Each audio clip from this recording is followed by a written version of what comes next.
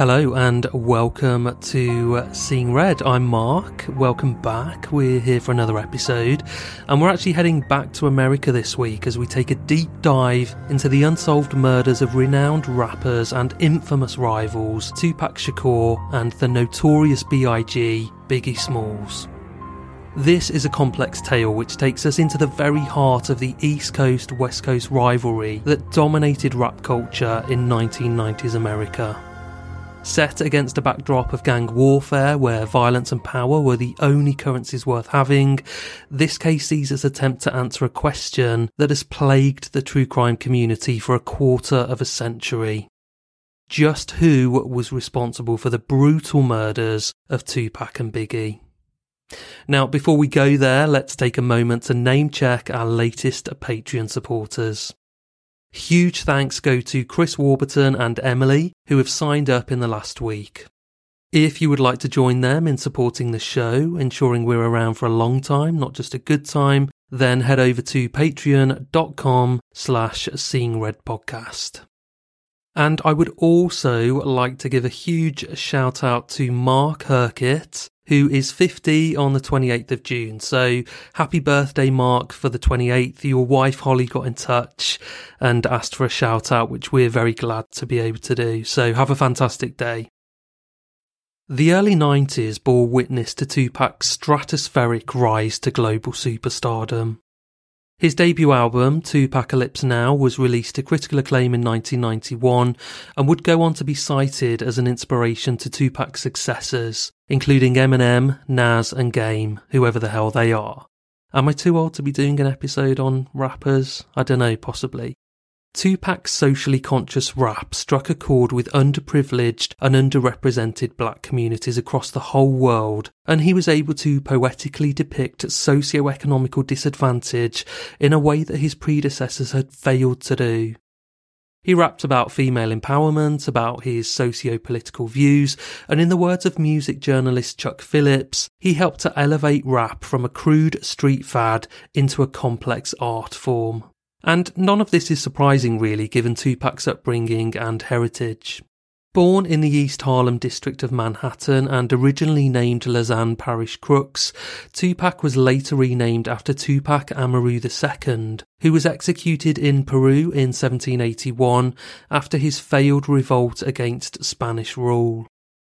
Explaining her decision to change his name, Tupac's mother later commented, "I wanted him to have a name of revolutionary indigenous people in the world. I wanted him to know he was part of a world culture and not just from a neighbourhood." Tupac's mother and father were active members of the Black Panther Party in New York in the 60s and 70s, and together they fought to address food injustice and police brutality in African American communities, helping to implement a variety of community and social programmes.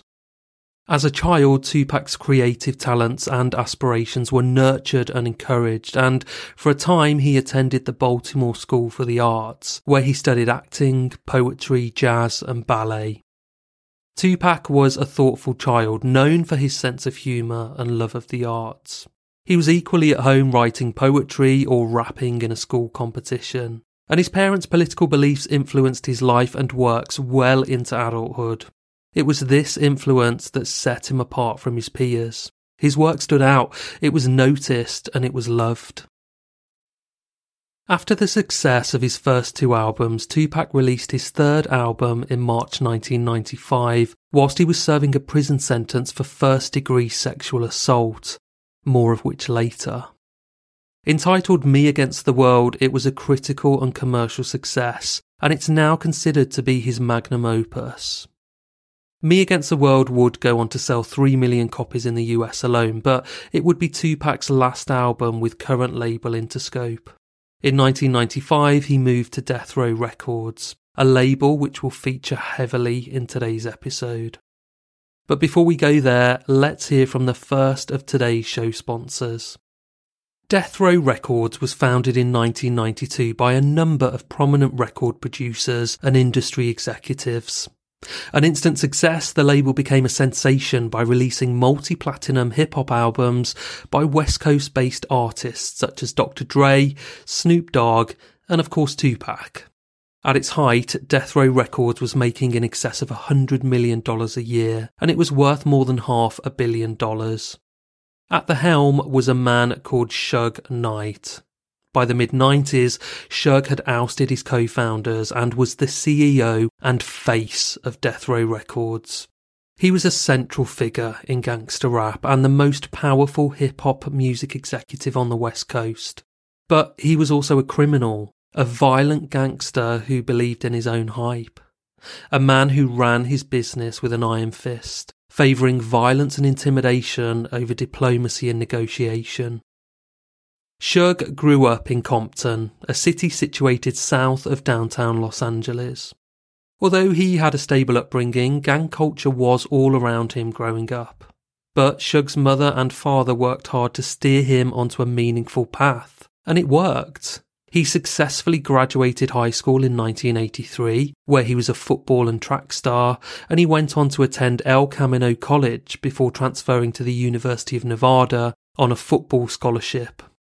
In 1989, while he was still in his early 20s, Suge set up his own music publishing company, successfully procuring the rights to Vanilla Ice's hit song Ice Ice Baby. But the legacy of a childhood in a city playing host to gang warfare had left its mark on Suge.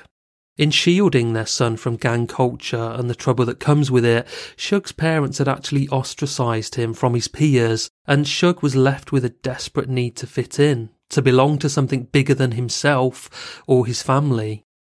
His newfound success, firstly with his publishing company and then with Death Row Records, allowed him to create his own fiefdom, where he could recreate the childhood that he was denied and achieve a sense of purpose and belonging.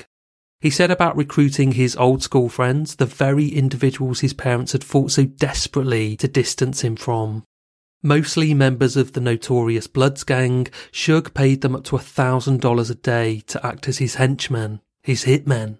Soon, Death Row Records stopped resembling a record company and started to resemble a gang. The offices were showy, stocked full of sex workers, hangers-on, tables overflowing with drugs and weapons. Suge even had a gigantic fish tank installed in his office, brimming with black piranhas. He also had a German Shepherd which was trained to kill, and the corridors and offices were full of gang members sitting around, smoking weed on the payroll to do pretty much nothing.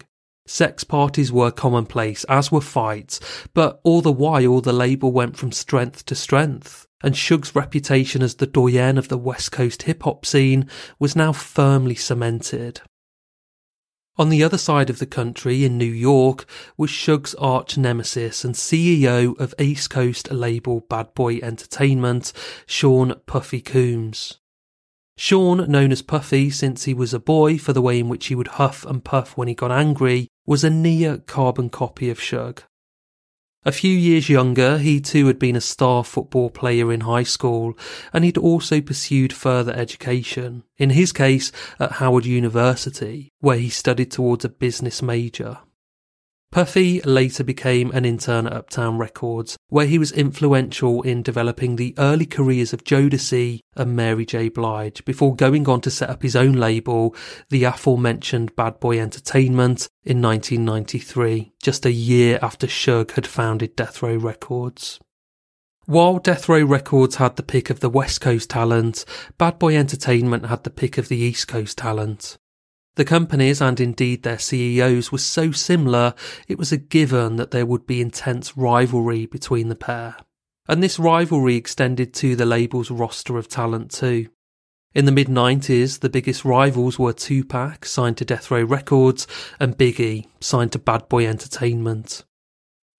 Christopher Wallace, aka the notorious B.I.G., Biggie Smalls, whom I shall be referring to as Biggie from here on in, was born and raised in New York, the only child of Jamaican immigrant parents. He was nicknamed Big as a child owing to him being overweight. In direct contrast to Tupac, Biggie's upbringing was filled with neglect. His father left the family when he was 2 years old, and in order to make ends meet, his mother held down 2 jobs and was often absent from the family home. By 12, Biggie was dealing drugs and regularly skipping school. He began rapping as a teenager, entertaining people on the streets and performing in local groups. But he dropped out of school at the age of 17 and became more involved in crime. In 1989, he was arrested on weapons charges in Brooklyn and sentenced to 5 years probation. A year later, he was arrested for violating his probation, and a year after that, he served jail time for dealing crack cocaine. Following his release from prison, Biggie made a vow to turn his life around. With a renewed focus on his music, he started to turn his ambitions into a reality, and in 1994, his debut album dropped, reaching number 13 on the Billboard 200 chart. It would go on to shift more than 6 million copies around the world. Biggie had well and truly made it now. While Tupac dominated the West Coast hip-hop scene, Biggie shifted the focus back to East Coast hip-hop. At this time in the early 90s, there wasn't as much rivalry between the East Coast and the West Coast, and actually the two men became firm friends in the early 90s. Indeed, it was Tupac who nurtured Biggie's rise to stardom, encouraging him to open for him at his concerts and influencing his musical direction. In those early days, the two would often travel together, and Biggie also regularly stayed over at Tupac's house. But the friendship didn't last. In November 1994, Tupac was contacted by renowned music manager James Rosemond, who offered him $7,000 to record a verse for his client Little Sean at a recording studio in Times Square in New York. Tupac reluctantly agreed, but when he entered the lobby of the recording studios, he was attacked by 3 men who robbed and beat him at gunpoint. Tupac was shot in the scuffle and later learnt that Biggie had been in the studio at the time, along with Bad Boy Entertainment CEO Puffy. When the pair released a song entitled Who Shot Ya a few months later, although no direct reference was made to Tupac, he did take it as a mockery of his shooting and he thought that the pair could be responsible. In retaliation, Tupac released a song entitled Hit 'Em Up, in which he boasted of sleeping with Biggie's wife Faith Evans, rapping, and I quote, "That's why I fucked your bitch, you fat motherfucker." His words, not mine. So I think it's safe to say that by this point, 1995, with both Tupac and Biggie at the peak of their success, the pair were no longer on friendly terms. And I say that they were both at the peak of their success, which they absolutely were. We must remember that Tupac was in prison at this time. As if this story couldn't get more complicated. In November 1993, Tupac and 3 other men were charged with sexually assaulting a woman. The woman alleged that after consensual oral sex in his hotel room, she returned a day later but was then raped by Tupac and a number of other men. In December of the following year, just days after Tupac had been shot at the recording studios, he arrived in court in a wheelchair where he was convicted of first-degree sexual abuse. The following February, he was sentenced to 18 months to 4.5 years in prison by a judge who denounced his assault as an act of brutal violence against a helpless woman. During his time at the Clinton Correctional Facility in New York, Tupac was said to have become increasingly resentful at his fate. He had a lot of time to think, and despite having sold millions of records, he was actually broke. He had been betrayed by his protege, Biggie, and in a similar vein to the ambush at the recording studio, for which he held Biggie and Puffy responsible, Tupac believed that he had also been set up for the sexual assault charges by rivals within the industry. And we don't know that for sure. Ultimately, Tupac was convicted of a serious sexual assault, and we do have to accept the court's ruling here, but it is possible that he had been honey-trapped by his victim and set up. He always maintained that was the case. We'll never know exactly what happened, but either way, Tupac felt betrayed and attacked as he whiled away the hours in his tiny, rat-infested cell. At this time, with his mother about to lose her house to the bank and desperate to get out of jail, Tupac reached out to the only man he knew could help, Suge Knight, head of Death Row Records. Tupac knew of Suge's reputation. He knew Suge would protect him and restore his own reputation. Suge agreed to sign Tupac to his label, and Tupac's mother promptly received a visit from his henchman with $15,000 in cash. Her home was saved, and Suge agreed to post a $1.4 million bond in order to secure Tupac's release pending a judicial review. And this is where things get really messy. With Tupac and Biggie now sworn enemies, and Tupac having signed to Death Row Records, he felt invincible. People around him said he underwent a transformation in prison and upon his release, and it does appear that this was the case. Hanging around with Suge and hell-bent on avenging those who incarcerated and humiliated him, Tupac set about brandishing his own form of retribution. But it would end in tragedy.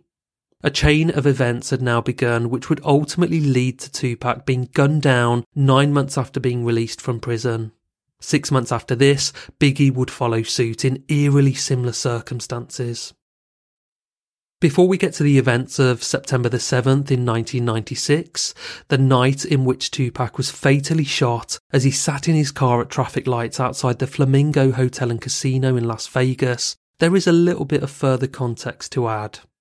We've looked at the rivalries between Tupac and Biggie, the most successful rappers in the world in the mid-90s, at first firm friends, then later sworn enemies, but there is another rivalry we must explore further before we get to the main event. The rivalry between Suge Knight and Puff Daddy. As I said earlier, the two men were similar, both super successful CEOs of super successful record labels, one on the East Coast, the other on the West Coast. It was a given that they would be rivals, competing for talent and profile. But their rivalry didn't just extend to business. There was a deeply personal conflict too. In 1995, at a party for producer Jermaine Dupri in Atlanta, a close friend of Suge's, Jake Robles, was shot dead. Suge accused Puffy, who was also in attendance, of having something to do with the shooting, and he actually went as far to claim that Puffy had orchestrated the hit as a way of getting at him. Suge had no proof, but he was convinced of Puffy's involvement, and this incident only intensified his hatred of Puffy. So, I know that's a lot of background. Hopefully you're managing to keep up. So far, I've introduced you to the four main players. We have rival record label bosses Suge and Puffy and their star signings, Tupac and Biggie. It was inevitable that things would eventually come to a head, and that's exactly what happened in September 1996. So before we head there, to Las Vegas in real time, I want to talk to you about Best Fiends, our second sponsor. So let's head to Las Vegas now. It's the 7th of September 1996. It's a balmy summer's evening, and as the sun begins to set behind the MGM Grand on Las Vegas's infamous strip, Tupac Shakur is inside with his entourage of hangers-on and bodyguards. Also in attendance tonight is Tupac's boss and mentor, Death Row Records CEO Suge Knight. An air of anticipation descends over the hotel, a kind of quiet excitement. Tonight is fight night. In just a few hours' time, Mike Tyson, who has only recently been released from prison for rape, will fight Bruce Seldon for the WBA Heavyweight Championship title in what has been described as the fight of the decade. Tupac and Suge are in town to celebrate the birthday of Tupac's business partner, Tracy Robinson. It's been a busy few months for Tupac. Since his release from prison 9 months previously, he's been hard at work recording and releasing his fourth studio album, All Eyes on Me. An instant hit, selling 566,000 copies in its first week, the record has been hailed a monumental epic by critics. Tupac is riding high once again, dominating the charts and indulging in all of the trappings that come with success and fame. After a few drinks in the hotel bar, Tupac, Suge and their entourage head to the MGM Grand Garden Arena to watch the big fight. Tupac is there in support of his friend Mike Tyson. The two have become close in recent months, both having risen from the flames of incarceration. They have a lot in common. 17,000 people pack into the arena, and Tupac, Suge and their entourage are all sat up front, in spitting distance of the ring. The opening bell sounds, and Tyson storms at Seldon, raining down blow after blow. Seldon briefly regains his composure and attempts to connect his powerful left jab, but Tyson skillfully dodges his attempts. 72 seconds in, and Tyson knocks Seldon to the ground with a left hook. Seldon answers the referee's count at 8 and gets up. Tyson immediately rains down another left hook, and once again he knocks Seldon to the ground. As he gets up to face Tyson once again, he loses his balance and the referee storms into the ring to stop the fight at 109 seconds. Tyson is awarded the victory by technical knockout to resounding applause. Tupac jumps to his feet and his eyes briefly lock with Tyson's, the two friends sharing in this moment of victory. Tyson is ushered away and Tupac and his crew head out to the lobby. It's crowded and adrenaline permeates the air. A member of Tupac's entourage spots a rival gang member, a notorious Southside Compton Crip called Orlando Baby Lane Anderson.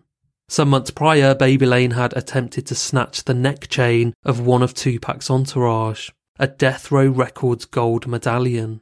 Rumour has it that Puffy, CEO of rival label Bad Boy Entertainment, has offered up a $10,000 bounty for each Death Row Records medallion that's presented to him. A fight breaks out between Tupac's crew and Baby Lane's crew. Punches are thrown and Baby Lane is injured badly. The brawl ends as quickly as it erupted, a mass version of the earlier Tyson fight they had all witnessed, over in a similar record time. Tupac makes for his hotel room to get changed before heading out with Suge and the rest of his entourage. A convoy of cars make their way down Las Vegas Boulevard towards Suge's nightclub, Club 662. Sat in the front passenger seat of Suge's black BMW is Tupac. Suge is driving. It's late now, but Vegas is heaving. As Suge stops at a red light, a crowd of girls recognise Tupac and descend on the car, screaming his name. The lights change and Suge speeds off. The two men don't speak. Loud music blares as they replay the events of the earlier brawl in their minds. As Suge pulls up at another red light, a white Cadillac sedan pulls up at the passenger side. Tupac looks across at the car and recoils in horror when he sees a gun pointed directly at him. The sound of gunfire fills the air and Tupac slumps back in his seat. Suge is cowering in the footwell. The Cadillac sedan races off into the distance and Suge leaps out of the car and drags Tupac from his seat and lays him on the roadside. Tupac's blood is smeared all over the cream leather interior. He's been shot 4 times and is bleeding profusely. But he's alive. A bullet has grazed Suge's head. He's bleeding, but he's okay. He sees an ambulance in the distance racing towards the scene. Tupac is drifting in and out of consciousness now, and he hoarsely whispers to Suge that he cannot breathe. Blood sprays from his mouth as he attempts to talk some more, but he can't make a sound now. He has been shot once in the arm, once in the thigh, and twice in the chest, with one bullet slicing through his left lung. The paramedics arrive and attempt CPR before placing Tupac into the ambulance. He's taken to the University Medical Center of Southern Nevada, where he is placed on life support. But it's no good. 6 days later, the decision is made to take Tupac off life support, and he dies surrounded by family on the 13th of September in 1996, at the age of 25. The official causes of death are respiratory failure and cardiac arrest, associated with multiple gunshot wounds. Tupac is cremated the next day, and his legacy is born. In the days following the shooting, the Las Vegas police failed to properly preserve the crime scene, and what followed can only be described as an inadequate investigation.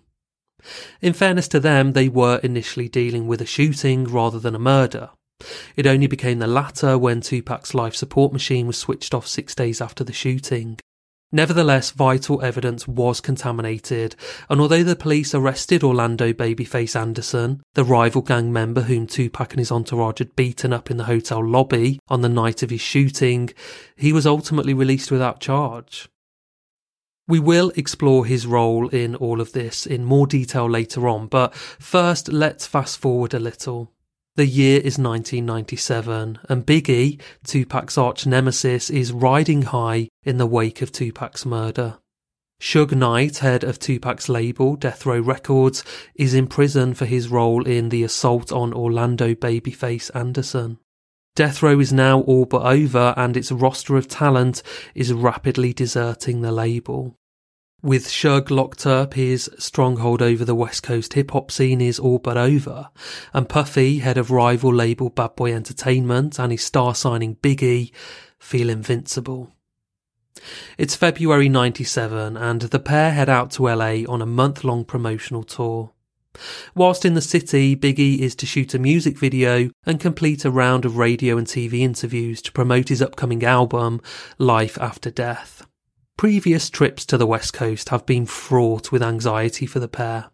LA was Suge's territory, and he didn't take kindly to Puffy and his label talent stalking his turf. This was evident in December 1995, just months before Tupac's murder, when Puffy was living in Los Angeles for a brief period of time. Hearing word that Puffy was in town, Suge set about hunting him down. At a Death Row Records party hosted by Suge high up in the Hollywood Hills, an associate of Puffy's was tortured for information pertaining to Puffy's whereabouts. Puffy managed to leave town in the nick of time, but this incident proved he was right to be fearful of conducting business in person in LA. So fearful, in fact, that he was said to recruit members of the notorious LA gang, the Crips, in order to protect him on any visits to the city. The Crips' rivals, the Bloods, were affiliated with Suge and all at Death Row Records, so Puffy's alliance with the Crips, their rivals, only served to increase tensions between Suge and Puffy. But this trip's different. Death Row Records is finished, Suge is inside, and his henchmen have all but disappeared, back to their former lives. Biggie acts like the king of LA during his trip to the city. There is a buzz surrounding his presence, and after a month of promotion and with just 2 weeks to go before his album drops, Biggie is looking forward to some much needed R&R before he returns to his family on the East Coast. It's the 8th of March. In 24 hours' time, Biggie will be dead, gunned down in a blaze of bullets, just like Tupac was 6 months earlier. Biggie is due to attend a party being hosted by Vibe and Quest Records at the Peterson Automotive Museum later that night. But first, he must attend the 11th Annual Soul Train Music Awards, where he is to present an award to R&B superstar Toni Braxton. The ceremony, being held at the Shrine Auditorium, doesn't quite go without a hitch. As Biggie heads to the stage to present a gleeful Toni Braxton with her award, the crowd boo. Death Row Records and Suge Knight still clearly have some support in the city they once ruled with an iron fist. Biggie brushes it off. The publicity will be good for sales of his upcoming album, and besides, he has a party to go to where he is guaranteed to receive a warmer reception. He's to be guest of honour. At the party, Biggie mingles with guests including the late singer Aaliyah, but just as the party is getting started at around 12:30 a.m, the fire department close it down for overcrowding. Biggie leaves with his entourage in 2 GMC Suburbans to go back to his hotel. He travels in the front passenger seat alongside associates Damian D-Rock Butler, Lil Cease and driver Gregory G Money Young. I'm definitely too old to be saying these names seriously. Puffy travels in the other vehicle with 3 bodyguards. Completing the cavalcade is a Chevrolet Blazer carrying Bad Boy Entertainment's Director of Security, Paul Offord. Biggie's truck stops at a red light just 50 yards from the Peterson Automotive Museum. A black Chevy Impala pulls up alongside it. The Impala's driver, an unidentified African-American man, dressed in a blue suit and bow tie, rolls down his window, draws a 9mm blue steel pistol and fires at Biggie's car. 4 bullets hit Biggie and his entourage rush him to Cedars-Sinai Medical Center, where doctors perform an emergency tracheotomy. But it's no use. Within minutes of arriving at hospital, Biggie is pronounced dead. He was just 24 years old. Biggie's funeral was held 9 days later, where his distraught wife, Faith Evans, was comforted by Puffy. The two would go on to release a single in Biggie's memory, the 1997 song I'll Be Missing You. So where are we? In the space of 6 months, 2 of the world's biggest hip-hop stars have been shot dead in eerily similar circumstances. Just who is responsible and what's the motive? Let's start with Tupac. As I mentioned earlier, Orlando Babyface Anderson, the Crip gang member whom Tupac and his crew had ambushed in the lobby of the MGM Grand on the night of Tupac's murder, was questioned by police in the wake of Tupac's murder, but no charges were ever brought. It would make sense for him to have assassinated Tupac in revenge for his earlier beating. Tupac was affiliated with Babyface's rival gang, the Bloods. Surely Babyface couldn't let such a beating go unchecked. Was he compelled to seek revenge that night in order to save face amongst his fellow gang members? I think that's likely, but there is an interesting theory that runs alongside this narrative. A theory posed by former LAPD detective Greg Kading, a former investigator in the murder of Biggie. In his book, Murder Rap, he claims that in the weeks before Tupac's murder, Puffy had become increasingly fearful for his safety and was said to be desperate to protect himself against Tupac and Suge Knight at any cost. Kading claimed rumours proliferated of a bounty placed on Suge and Tupac's heads at the behest of Puffy. A bounty of $1 million to take them out. He said Puffy was fed up with having to constantly look over his shoulder and he wanted Suge's and Tupac's heads on a plate. Kading claimed Babyface's uncle, Dwayne Keefy D. Davis, a well-known drug dealer and member of the Crips, had been approached directly by Puffy to carry out the hit. Of course, Puffy has denied this through his lawyers and no charges have ever been brought against him, but it's an interesting theory. A theory in which Keefy D himself goes on to claim that his nephew, Babyface, was the one who actually pulled the trigger that night. We'll never know for sure, and even if Babyface was Tupac's killer, one, he didn't really do a very good job because he failed to take out Suge as well, but two, he died 18 months after Tupac's murder anyway, being gunned down himself. Whatever the case, it's highly likely that Suge had Biggie killed as revenge for Tupac's murder. A murder he lay firmly at the door of Puffy. There are a couple of wilder theories out there, however.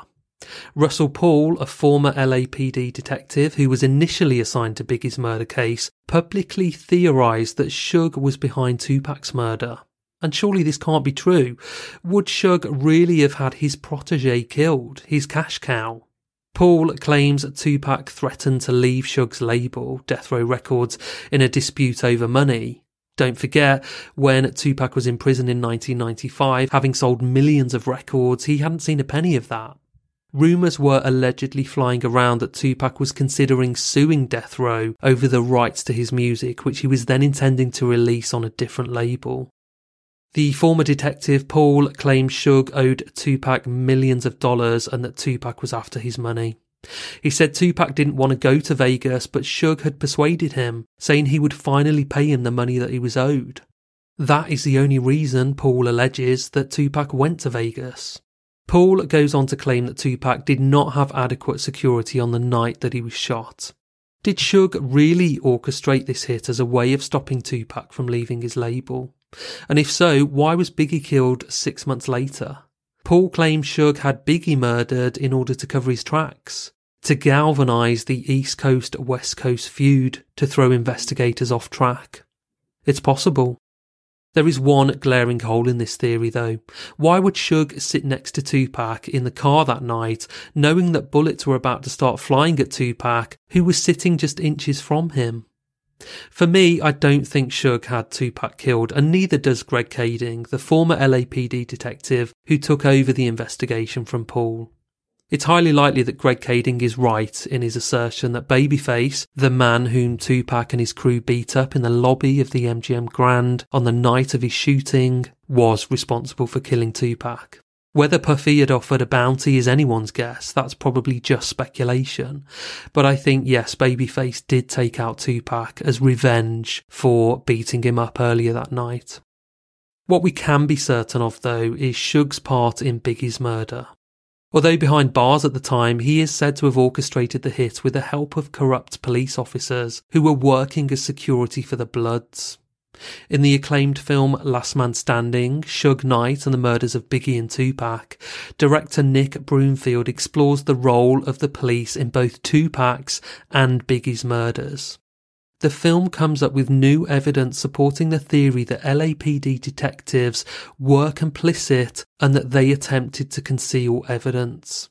It takes a real deep dive into the life and crimes of Suge Knight, his rise and dramatic fall. He is currently serving a 28-year sentence for an unrelated manslaughter charge. He's never faced charges over Biggie's murder. For those interested in finding out more, tickets are on sale for the preview event of Last Man Standing right now. Head to lastmanstanding.film to find your local cinema. The event is on the 30th of June in over 130 cinemas nationwide, and it will be followed by a Q&A with director Nick Broomfield and film collaborator Pam Brooks, who is an absolute legend in this film. She's an amazing character.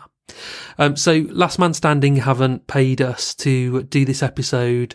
We're not affiliated in any way, but they got in touch and said that they were going to be releasing this film very soon, and it inspired me really to do an episode on the still unsolved murders of Tupac and Biggie. And yeah, if you want to know more about that and about Suge Knight's responsibilities in all of that, then yeah, do check out lastmanstanding.film, and the film is being shown on the 30th of June in cinemas all over the place. So yeah, it'd be really interesting to book tickets and get out the house and to watch it if you're living in the UK. So thank you for listening. Please do get in touch with us in all of the usual ways. You can find us on Facebook, Instagram, Twitter and YouTube. If you're finding the weekly episodes just aren't enough for you, then you can head over to Patreon and find a shitload more content at patreon.com/seeingredpodcast. Go on, fill your boots. And don't forget to check out today's show sponsors, the mobile puzzle game everyone is talking about right now, Best Fiends, and Trip, the home of delicious CBD-infused drinks and CBD oils. Just head to drinktrip.com and use code RED for 15% off and free shipping. I'll be back next week for a case that takes us to Merseyside as we cover the murder of 11-year-old Reece Jones. Until then, see you next week.